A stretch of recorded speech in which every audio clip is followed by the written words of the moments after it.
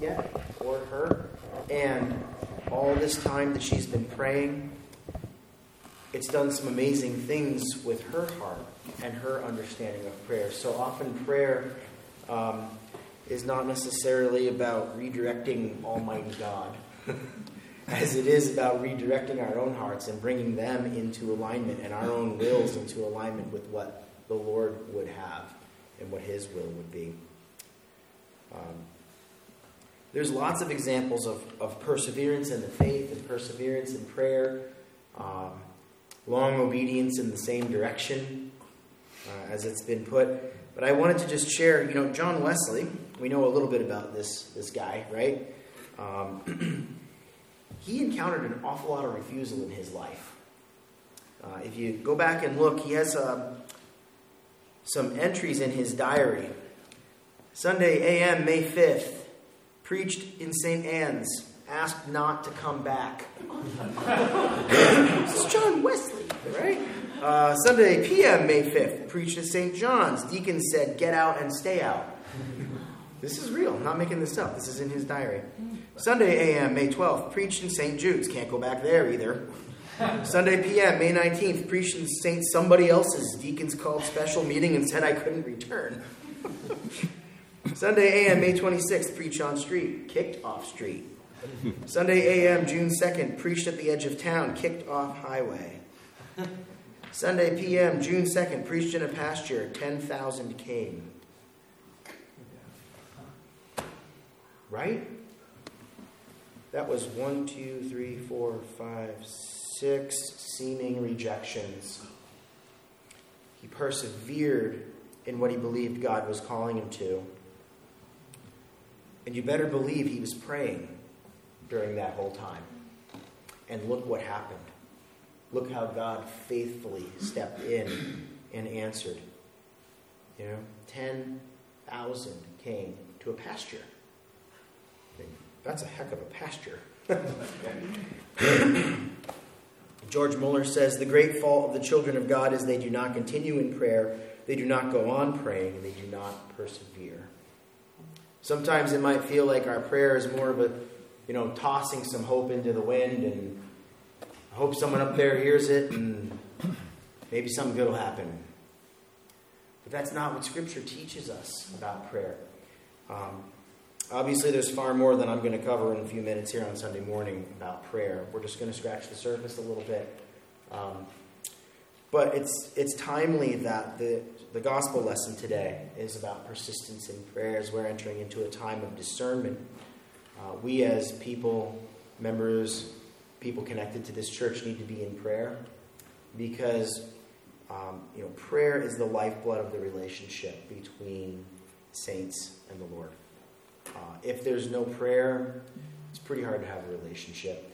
And you can, in a church, have the best, flashiest program and, the most awesome, up-to-date, current, whatever you want to call it. But if there's no prayer bathing what's happening, then it's going to end up falling flat on its face. It's going to be powerless. There are people that are praying for us right now in worship as we sit here today. There are people who gathered in the sanctuary this past Thursday to pray for the church, to pray for you, to pray for the leadership of the church. And anything that the Holy Spirit does, He does because we're open to Him in prayer. So, this widow is interesting, right? She keeps coming back. We're going to look at some things that the Lord is teaching us about character in the person who is praying, as well as God's character towards us in answering prayer. So, Jesus' vision for us is to be active in prayer, to be energized in prayer, to be hopeful, expectant in prayer. Like I said before, it's not just some tossing of some blank hope into the sky. Like when we pray, every time we pray, something happens. It might not be in a way that we see it right away, right? But it's like sowing seed. Something is going to happen. And it's not necessarily going to be on our time frame either. Sometimes God blesses us with the grace and the ability to see the answer to the prayer. And we go, wow, that really increases my faith. I love seeing how God answered that in that moment. Sometimes it takes a while longer, and we have to look back and have some hindsight and perspective and say, I didn't see it in the moment, but I can look back and see how God was guiding and directing at that time. And then there are times where we don't see it at all. And it requires us to have some faith and some trust in God that He is a good Father, that He has got this, and that maybe when we stand before Him in glory, we might understand it a little bit more. So this widow keeps coming back, right? She going to this unrighteous judge. And a few things about her that we can parallel with ourselves perhaps a little bit. She was weak in her own right. Okay, she didn't have any major standing before this judge. Okay, being a widow, first of all, she's a woman, so she's not allowed to speak in court anyways. Okay. Second, she's a widow, she's poor. She doesn't have the resources to throw her weight around in the community. It's not like she can bribe the judge or something like that to grease the wheels of justice in her favor here. She's weak in her own right. You know, we don't have a leg to stand on before Almighty God except found in the righteousness of Jesus Christ, and yet we are told to come boldly before the throne. Not because we have that in and of ourselves, but because we are clothed in the righteousness of Jesus Christ. We are joint heirs with Christ in the heavenly places. And that gives us a position in the family of God to be able to come before Him with confidence, with faith, with joy, not groveling at the feet of God, but coming and saying, Lord, here I am, not in my strength, but in yours. Change me, make my will into your will. Not my will, but yours be done. So she was weak in her own right. She was persistent, right? She keeps coming back. The Bible refers to her continual coming. It's almost like she kept coming to this judge day after day after day. When he was in the market and he saw her coming, he was probably going like this, you know, trying to avoid making eye contact. When he would show up for court, there she was. She was pleading with him in front of his friends, maybe. Maybe she hunted him down at home. You know, everywhere he went, there she was. She's constantly asking him to give her satisfaction. And when you go back and you look at the original language, it seems to describe that she's almost giving him a black eye in public. You know? She keeps coming back. And the other thing that's interesting about her is she's desperate. Okay? She has no other hope except this judge. She's desperate. There's no other way that her petition is going to be addressed, that this injustice is going to be righted. She has desperation, and she's coming before this judge that way. Without Christ, we are desperate. We are hopelessly lost in our sin. We are in a desperate and hopeless state. And this is another distinction and parallel that we can draw about our own condition between this widow and ourselves. That ultimately, you know, nobody else has power like God does. The same power that raised Jesus Christ from the dead is at work in you when you pray. It's one of those things where we have to kind of pause and say, do we actually believe that? Do we pray that rock-splitting, curtain-tearing, grave-defeating, death-killing, resurrection power is at work in our own lives as we pray? When it seems like our prayers are feeble and futile? When we get upset with God because we feel like it's falling on deaf ears? When we begin to doubt and lose faith that God is hearing us, and we begin to say, what's wrong with me that God isn't answering my prayer? All of these wrong ways of thinking, if we read Holy Scripture and know who we are in Christ because of whose we are, the Lord will bring to bear his power when we pray.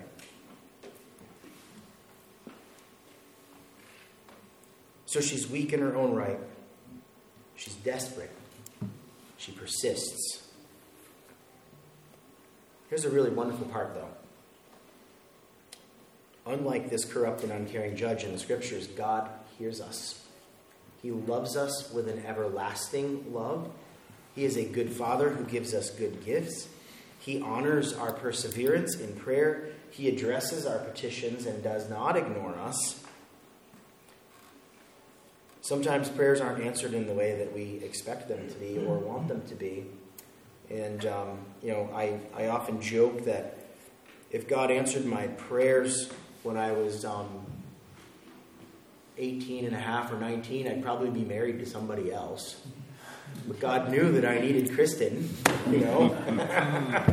Right? We pray for things and the Lord orders our steps and our path, and we can look back on it and see how he was working for the good in our lives.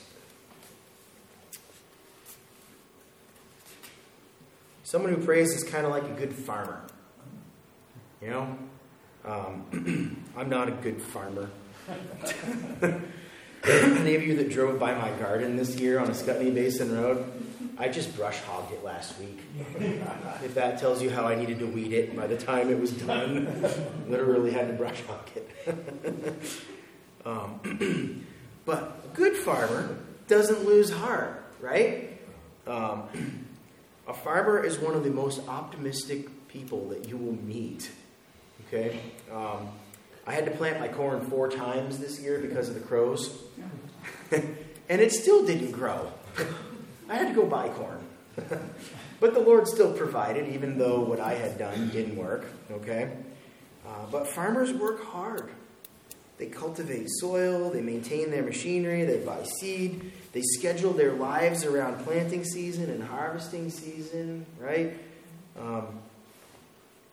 It's almost as if they're doing this, that they think their stuff is actually going to grow. Right? They're acting on faith that it's actually going to happen. They're pretty optimistic that everything's going to line up. Everything's going to be okay. There's going to be enough sun. There's going to be enough rain. Temperatures are going to be right. The crows are going to stay away. Their equipment isn't going to break down. It's a lot of faith, right? The person who prays is equally optimistic towards God. Farmer shows optimism in everything working right. It's going to be okay. The believer on Christ shows their optimism in the character of God and his goodness by praying. You can almost say that prayer is like sowing. When we pray, our prayers go out, seeds that are scattered. We're praying in obedience. We're praying in faith. We don't inherently have any power in this flesh to do much of anything. But we're praying in faith that God is going to bring his power to bear as he wills and works in these situations and in our lives. If I can carry this gardening thing just one step further, planting seeds, have you ever noticed that sometimes seeds don't germinate at the same rate? Mm-hmm. Right? Some things pop right up. Other things you go, did I forget to plant that row?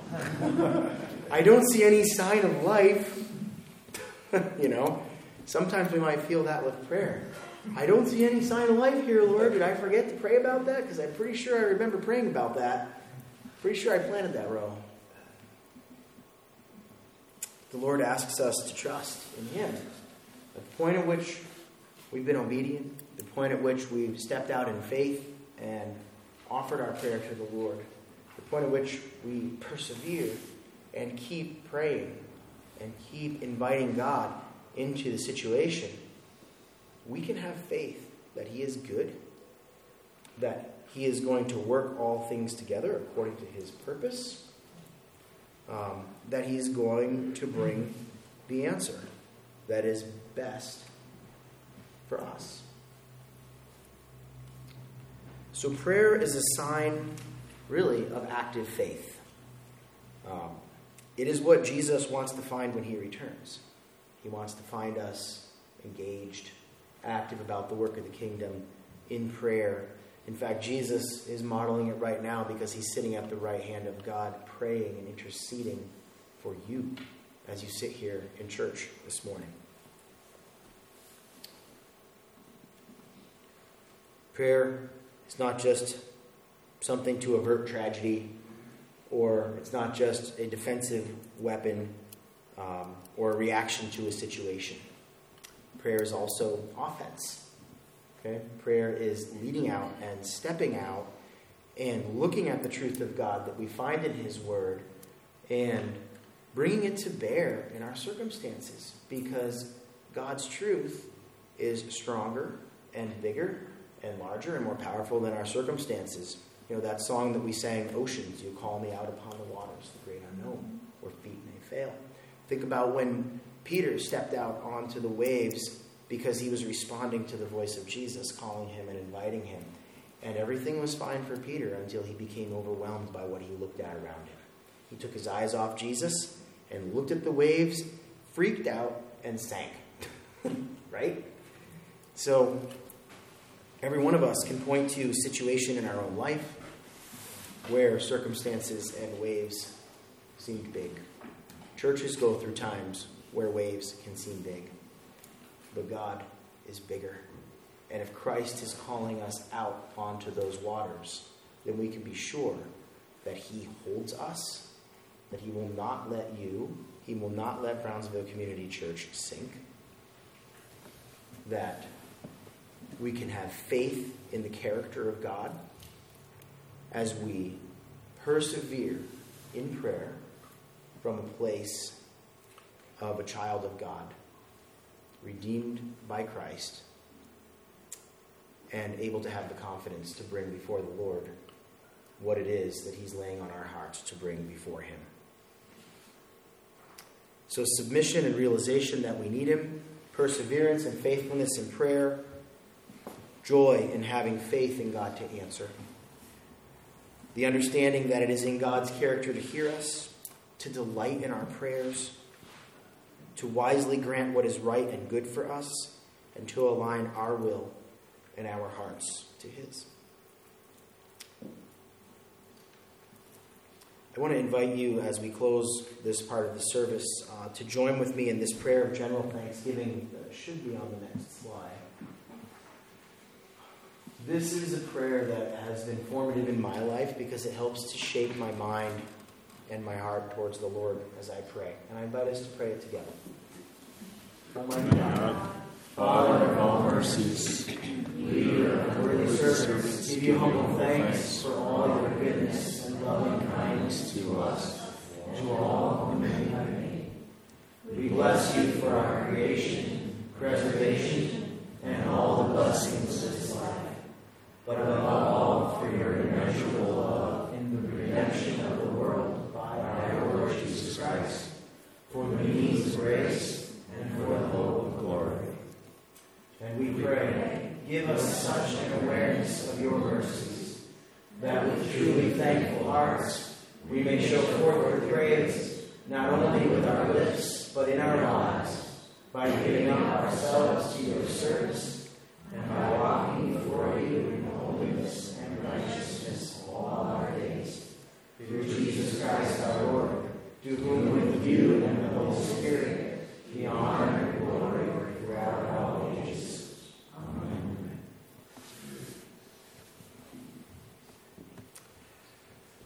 We're going to bring our petitions before the Lord now, our joys.